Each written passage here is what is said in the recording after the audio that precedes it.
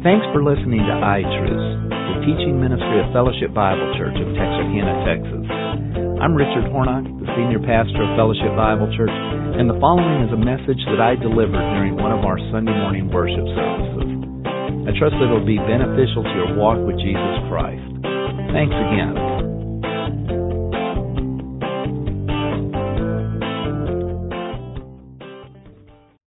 As a church, our desire, in fact, our primary goal is to help a person become a fully devoted follower of Jesus Christ.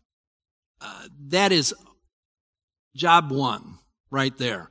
We want to help you become more fully devoted to Jesus Christ. If you don't know Jesus Christ, if you don't have a relationship with Jesus Christ, we want to help you come to know what a relationship with Jesus Christ is and how it's established. If you know Jesus Christ as personal Savior, we want to help you take the next several steps towards that goal of being a fully devoted follower of Jesus Christ. Well, what's one of the most important things you got to know and act on and live by if you're really and truly going to be a fully devoted follower of Jesus Christ? Well, arguably, you could come up with, maybe a half dozen or even a dozen, key things that you need to know. Well, the truth we're going to look at today, I think, is arguably the most important one because it's the first one that Jesus taught his disciples who were going to become the apostles of the church. See, here's where we were in the book of Matthew. We were in the book of Matthew, and what we saw was that Jesus was getting rejected. He had come on the scene and he had said, hey, repent, the kingdom of heaven is at hand. He's the king. He's here to inaugurate his kingdom, and he was making that offer to the people. And some of the people were buying it, but many of the people were not buying it.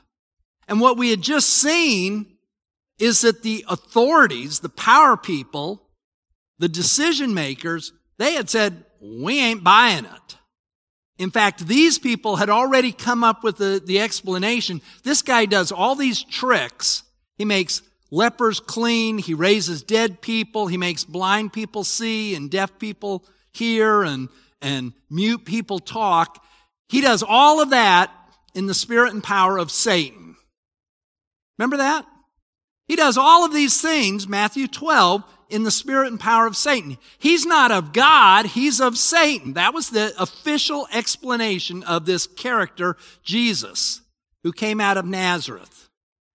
And so that was what the leaders were going to use for the next 18 months before they could actually put Jesus Christ to death. Well, it's interesting. What Jesus did was he knew, of course, as God, he fully understood it all anyway, but he knew that, okay, now the offer has been made, the rejection is on the horizon. It's just a matter of time before they officially reject me and actually kill me. Jesus knows all this. And so what is Jesus going to turn his attention to? He's going to prepare his disciples, these 12 guys in particular who had closely followed him, he's going to prepare them to become, wait for it, fully devoted followers of Jesus Christ. Was that not a great transition or what? He says, you know what? I've got 18 months to help these people become the apostles of the church. I mean, if anything, this is like Apostle 101. This is fully devoted follower of Jesus Christ 101.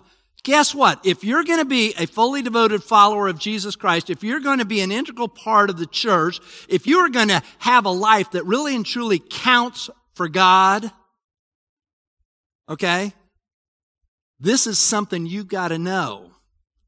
And this is the first thing he taught them.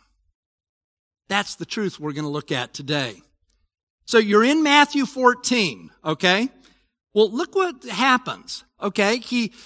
Matthew, as he's telling the story, he says, hey, you know what? John the Baptist, the guy that was the primary preacher before Jesus, who said, repent, the kingdom of heaven is at hand. Herod Antipas actually kills him. That's what the first several verses, verse 1 to 12, is all about. How Herod got himself into a situation and he finally chopped John the Baptist's head off. Well, look at verse 13, okay? Matthew 14, verse 13. He says, now when Jesus heard it, what did he hear? He heard that Herod had killed John the Baptist. He withdrew from there in a boat to a lonely place by himself. We can just stop there. I know there's a semicolon probably in your Bible like it is in mine, but let's just stop there. What did Jesus do? When he heard that Herod had killed John the Baptist, he had to have some alone time. He had some time to process it. Yes, he's 100% God, but he was also 100% human. And Jesus gets away and processes that. And it's like now he is going to withdraw and go kind of dark for a while. Interestingly, when John was arrested several months before, that's when Jesus went public. That's when Jesus started preaching to the masses. But now that John is dead, and it's like that rejection that's out there on the horizon just got a little bit closer, because if they're going to kill John, it's just a matter of time before they're going to kill Jesus. Now, Jesus is going to not be public anymore, not as public anymore. He's now going to be a little more private, and job one is going to be to take these 12 guys and turn them into apostles who are ready to have the church built upon them. So back to the text, verse 13. So Jesus gets away to a lonely place by himself, but when the multitudes heard of it, they followed him on foot from the city. I mean, it's like he's up there on the Sea of Galilee. He sails across the Sea of Galilee with his guys. The multitude, they go around on the banks and follow him. And, it probably took hours or maybe even a day or two, but they finally catch up with him. Verse 14, and when he came out, he sees this great multitude. And what does Jesus do? I mean, he knows he wants to get away. He knows he wants to get private. He knows that his primary job is to get these 12 guys ready. And I've only got maybe 18 months to do it. But he sees this multitude, and he feels compassion for them, and he healed some of them. In verse 15, and when it was evening, the disciples came to him and said, hey, we're in a desolate place, and the time is already past. You got to send these people away so they can go into the village and get some food to eat. And what does Jesus do? Jesus said to them, they don't need to go away. You give them something to eat. And you probably looked ahead and you see that what we're about to see is the story of when Jesus fed the 5,000. This is the only miracle, or one of the only miracles, that is recorded by all four of the gospel writers. Matthew records it, Mark records it, Luke records it, John records it. This is huge. And I think one of the reasons it's huge is because it teaches one of the most important principles that these 12 needed to become apostles. It's one of the most important things that you and I need if we are truly going to become fully devoted followers of Jesus Christ. The disciples, they look at it and they say, man, just send them away. They can go to the McDonald's. They can go to IHOP. Waffle House. The rich ones can go to Texas Roadhouse if they can endure the wait, but, send them away. And what does Jesus say? No, you do. You take care of it. Well, because it's recorded in 4 different places, a lot of details are in the other passages, and we can kind of get it from it. It's like Jesus said, hey, what do you got? What are your resources? And they had nothing, but Andrew went and found a kid, maybe a teenager, who had a lunch, and he's got 5 biscuits and 2 little fish. These aren't 5 big, huge loaves. These are just little biscuits, and probably the fish were like sardine types. I mean, just small little things. This guy's got a little snack. And Jesus said, give it to me. So verse 17, and they said to him, we have here only 5 loaves and 2 fish. And he said, bring them here to me. And ordering the multitudes to recline on the grass, he took the 5 loaves and the 2 fish, and looking up towards heaven, he blessed the food and broke the loaves, and he gave them to his disciples, and the disciples then distributed it to the multitude. And they all ate and were satisfied. And they, the 12 disciples, picked up what was left over of the broken pieces, 12 full baskets. Each guy, Peter, James, John, Andrew, Philip, Matthew, so forth, each guy had a basket, and they go pick up all the leftovers, and guess what? Each guy's basket was full. They pick up 12 baskets. And verse 21 says there were about 5,000 men who ate. Well, we know there were some women in the crowd, and there were probably some children in the crowd. I mean, this thing could have got 10,000 people. But there were 5,000 men there, and all the people, other people with them. Incredible miracle. Now, you know this story. You've probably heard it since you were a kid, whether you grew up in church or not. But this thing teaches so many incredible lessons. And let me just show you a few of them. He goes there, and it's basically telling us that Jesus is using what's put in his hands. I mean, where did the miracle occur? You know where the miracle occurred? It occurred in the hands of Jesus. It's like Jesus is there, and he takes that first biscuit, and he just starts breaking it. And they must have had baskets. Maybe they figured out a way to do it. And he just keeps filling up the baskets, filling it up. And it's like they're looking, and it's like, man, he's still on the first biscuit, and we filled up 20 baskets. I mean, how is this thing happening? Well, the miracle's happening in his hands. I mean, what an incredible principle. God takes what we give him, and he makes it work. Well, how many times do I need to learn that? How many times do you need to learn that? I keep my agenda to myself. But God says, man, what you put in my hands, I'm the one that makes it work. Look at this next one. Jesus enabled them to minister. I mean, these guys were just ready to call it a day, send them off, get them out of here so we can get going, because Jesus, he wants some alone time to grieve over John the Baptist. Let's just be done with them. It's 4:00. I think we could have them out of here by 4:20, and then we can go take care of it. But who got the credit? I mean, in a way, the crowds are saying, man, look at that Peter. He keeps coming back with more. Here's his basket. It's always full. And, hey, Peter, we need a little more fish over here. I'll be right back. That kind of stuff. It was Jesus that enabled them to minister, to serve, to meet people's needs. What a great lesson. I mean, Jesus does that for you. He does that for me. We always think we've got such incredible gifts. We are so good with people. I'm really good with people. And Jesus is saying, you're nothing.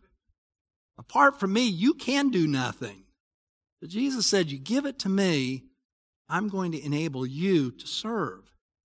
And quite frankly, I look at my life, the times that I have been most effective were the times that I was in way over my head, and it wasn't anything that came out of me or my heritage or my education or my wonderful personality or my lack of a wonderful personality. It came out of God doing it. It's like, where'd that come from? I don't know where that came from. That's one of the things God does. When God is in it, there's always enough, and sometimes there's even more. Sometimes there's even leftovers. I mean, what an incredible principle. I mean, and we could go on. I could stop right now, and you guys could come up with 5 more that are probably even better than those. But you know what? Remember what Jesus is doing. Matthew isn't just randomly telling stories. He is presenting a storyline, and the storyline is Jesus is getting those 12 in particular prepared to become the foundation of the church.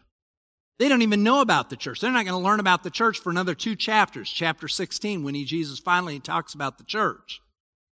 But right now, he is already training them. He's already preparing them for the role that he has. And from it, we can learn about the role we have of how to be fully devoted followers of Jesus Christ. If you really and truly want a life that counts for Jesus Christ in 2023, here's something you need to know. That's what he's teaching.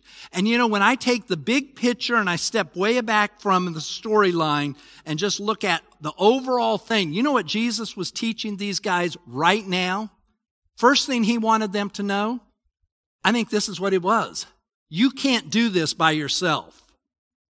Matthew, you may have been a tax collector and you might have been really good at it, but you can't do this by yourself. Peter, you are an incredible fisherman. But you know what? You can't do this by yourself. John, James, you guys might have been the head of a fishing corporation. Your daddy had lots of boats and lots of employees. I mean, you were actually well known down in Jerusalem. You're a rich kid. You're from a family that's got some means. But guess what? You can't do this one by yourself. And you could go on and on and on and on. What Jesus was saying is, guys, you're right. You can't feed these 5,000 people. You can't take care of them. You can't give them what they need. You can't change people's lives by yourself. And you know, you could just kind of expand it. I'm going to come back to this in a little bit, but I could just expand it here a little bit. I mean, he's basically saying, folks, because, you know, he wasn't training them to be event coordinators. He wasn't training them as to how to put on a big banquet. He wasn't saying, here's how you organize a conference and make sure everybody's got coffee or tea or cookies or even lunch at the break. These people were going to become the foundation of the church. These people were going to start a movement that was going to change all of history. They were going to go out and do eternal work. And the only way you and I and they could do eternal work was through the power of an eternal God. That's really what Jesus wanted them to get. Now, we could stay on this story, but I want you to quickly go to what happened that night. Look down at your Bible, and you see in verse 22, the next story is what happened that night. He fed the 5,000 that day. And then that night, look at verse 22. And Matthew writes it, connecting it, you know, like a novelist would. And immediately, verse 22, Matthew 14, verse 22. And immediately Jesus made the disciples get into the boat and go ahead of him to the other side. And I just think about that and I'm thinking, these guys must have really been spent. They must have really been tired. Okay? They had a long, hard day. You know, not only had they sat and listened to Jesus preach to these people, then they'd served all these people and gathered up all the leftovers and all that stuff. And so when Jesus says, hey, you guys get in the boat and go on, no one argued with him. I mean, you would have thought they'd have said, well, what about you? Aren't you coming with us? How are we going to meet up with you? You know, it's like, he says we can go to the hotel, we're going to the hotel. He's on his own. I mean, I love that. It's like they're not sitting and thinking, what are we going to do? Jesus, you stay behind. You dismiss the multitudes. We'll catch up with you whenever. I mean, they were just gone. Verse 23, and after he had sent the multitudes away, he then again went up on the mountain by himself to pray. Remember, what's he doing? He's just trying to get away from it all because his cousin, his friend, John the Baptist, had been executed. He's grieving. And so he goes away by himself.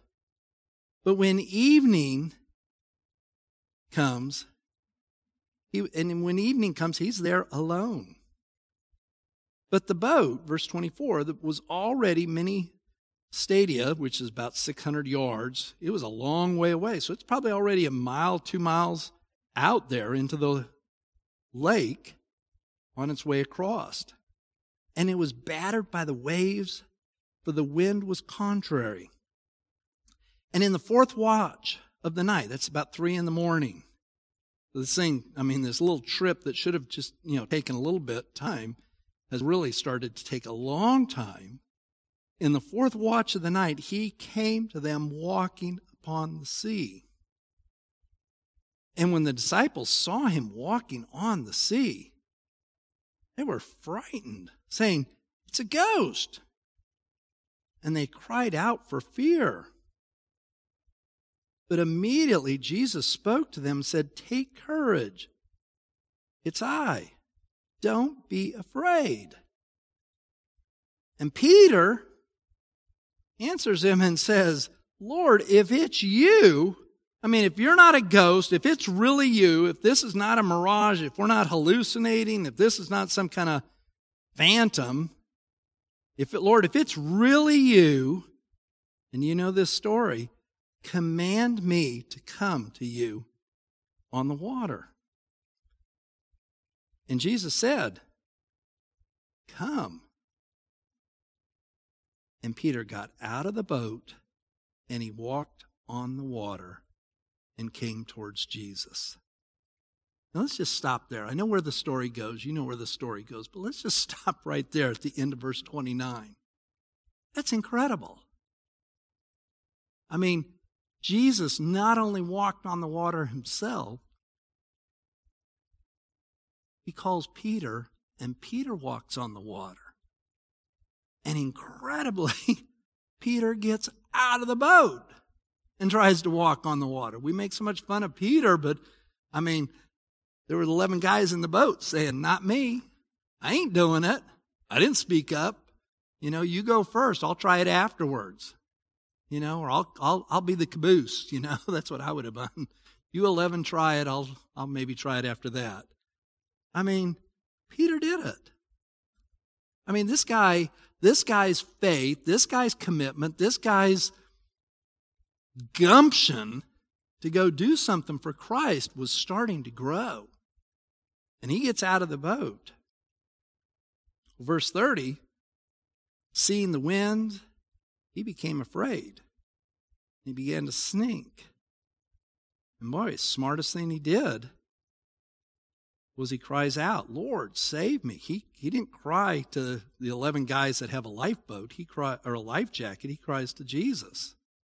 And immediately Jesus stretches out his hand and took hold of him and said to him, "Oh, you of little faith, why did you doubt?" And when they got into the boat, which meant he not only got him out of the water, they walked on the water back to the boat. That's when the wind stopped. It's like implying there that Jesus had created that storm to create this situation, to create this need, so that he could teach these guys this incredible lesson. And what was that lesson? We've already seen it. I always like to ask, so what? What's the incredible lesson? You can't do this by yourself, guys. Peter, you can't walk on the water by yourself, but guess what? With me, you can.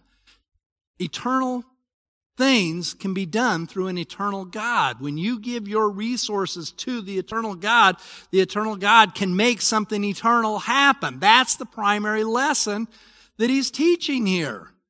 What is the first thing these guys needed to know if they really and truly were going to become the head of the church? They were going to become the foundation of the church. They were going to be the people who were going to be the leaders of this next season of history, since the kingdom was going to get kicked down the road. And instead, there's going to be the church for a little while. What did those guys need to know? Who were going to see so much more. They were going to see Jesus arrested. They were going to see Jesus crucified. They were going to see Jesus raised.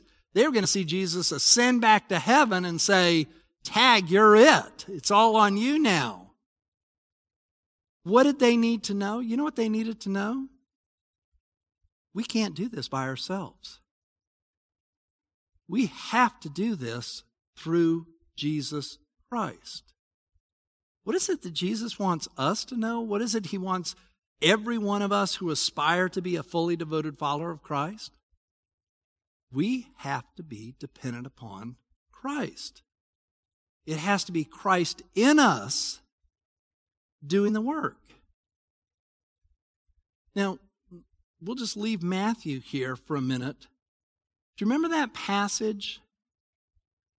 The night before Jesus was crucified, during the Last Supper, the after dinner talk that Jesus gave.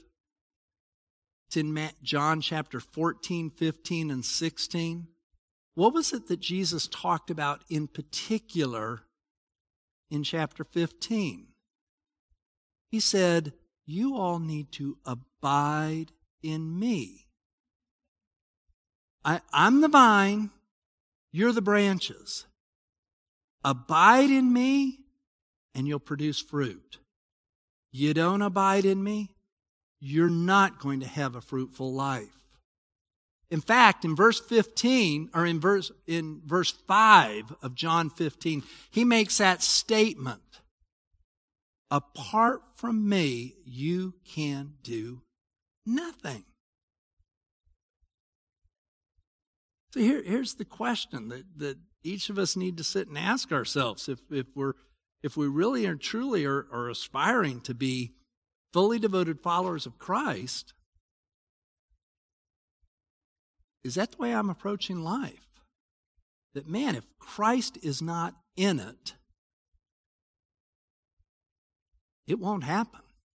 At least it won't happen in the way God desires it to happen. It won't be of eternal value. I might be able to get through the project. I might be able to get through the conversation. I might be able to solve the dilemma or actually make the reconciliation. But if I want it to be of eternal value, if I want it to be in a God-honoring way, Jesus has to be intricately involved in it. It has to be Jesus in me working himself out. I mean, I can have a pretty good marriage that looks good. I mean, you can find tons of people that look like they've got great marriages. And some of them do seem to have pretty good marriages. But if I want a marriage that is going to have eternal value, if I want to have a marriage that is accomplishing eternal things, I have to have the eternal God inside of me. And I have to abide in Him. And I have to be saying, I want you to do it. If I want my life to count for eternity, I can't do it by myself. It has to be Christ in us. I have to abide in Him. He has to abide in me. That is how my life, that is how your life becomes fruitful. You know, I don't know anyone that doesn't want a fruitful life. Everyone, you know, I have yet to meet someone who's 83 years old who says, you know, I set out to be mediocre. I didn't really care. My life, it was just one big zero. It probably give me a C minus, maybe a D plus, certainly not a C or a C plus. I mean, it was just, I was below average, but that was what I was wanting. I wanted that ever since, kindergarten. I just said, I want to aspire to be below average. Nobody wants that. Everyone wants a fruitful life. Everyone wants, after they put in so many years at this corporation, or so many years in this marriage, or so many years raising this kid, everyone wants that to have counted. That was a good use of my time, talent, and treasure. Nobody wants to throw anything away.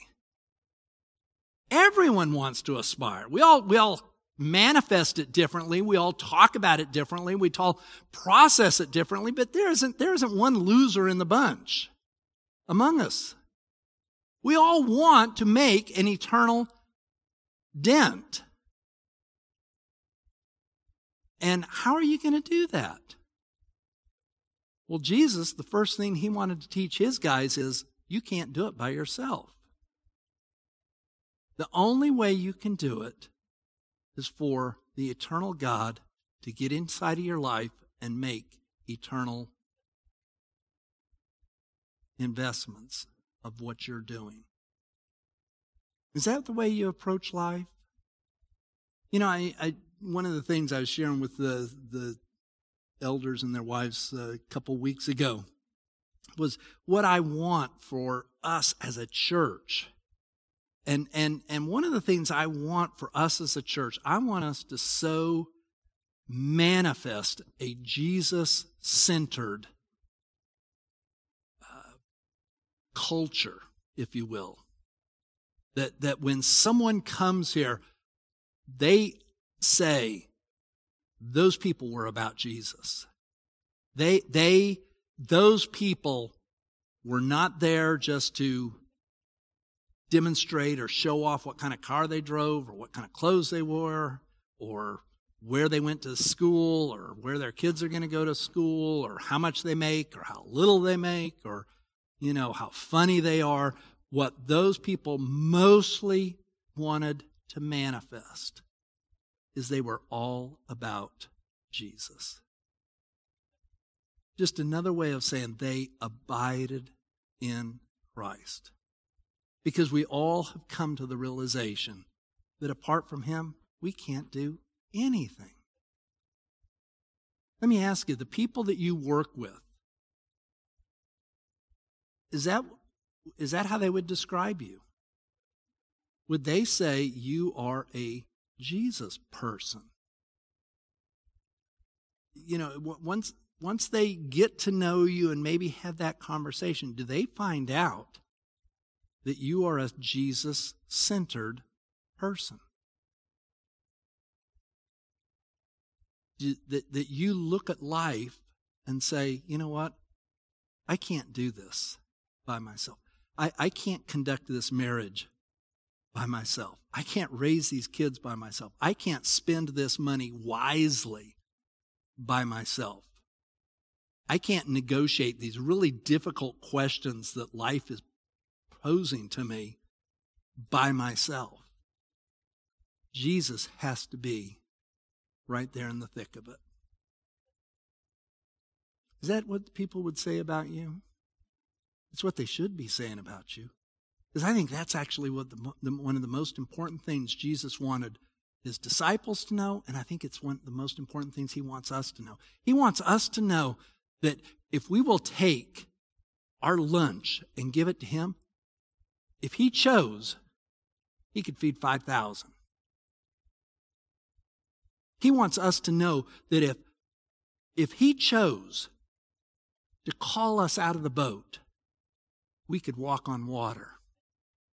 And if we forget it, midstream, pun intended, we'd sink. That's what he wants us to know. He wants us to know that when we give our resources to him, whether it's our time, our talent, our treasure, when we give it to him, to the eternal God, we're going to accomplish eternal things. And he also wants us to know that if we don't, we're going to sink. The only way to make an eternal impact is by working through, letting an eternal God work through us. Let's pray. Heavenly Father, I thank you so much for how you taught the disciples this important lesson and how you want us to know it as well. Father, we live in difficult times. There's lots of questions that our culture is posing at us. Which way to do? There's difficulties that come our way. There's storms. There's wind. Father, the idea of doing something impossible just seems so far-fetched. Father, we don't really care about the impossible. What we care about mostly is the eternal. I think every one of us here today, Father, want our life to count. We want to make an eternal impact. And I pray, Father, that today you would remind us very clearly that that's only going to happen if we put you in charge and we allow it to be you working yourself out in us.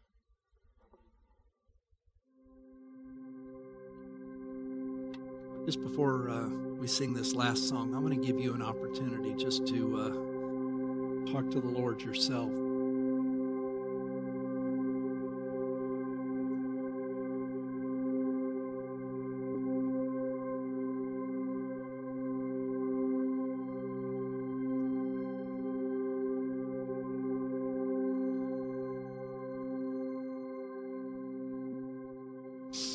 Father, again, we just put what we have in your hands and ask you to do what you want to do. In Christ's name, amen.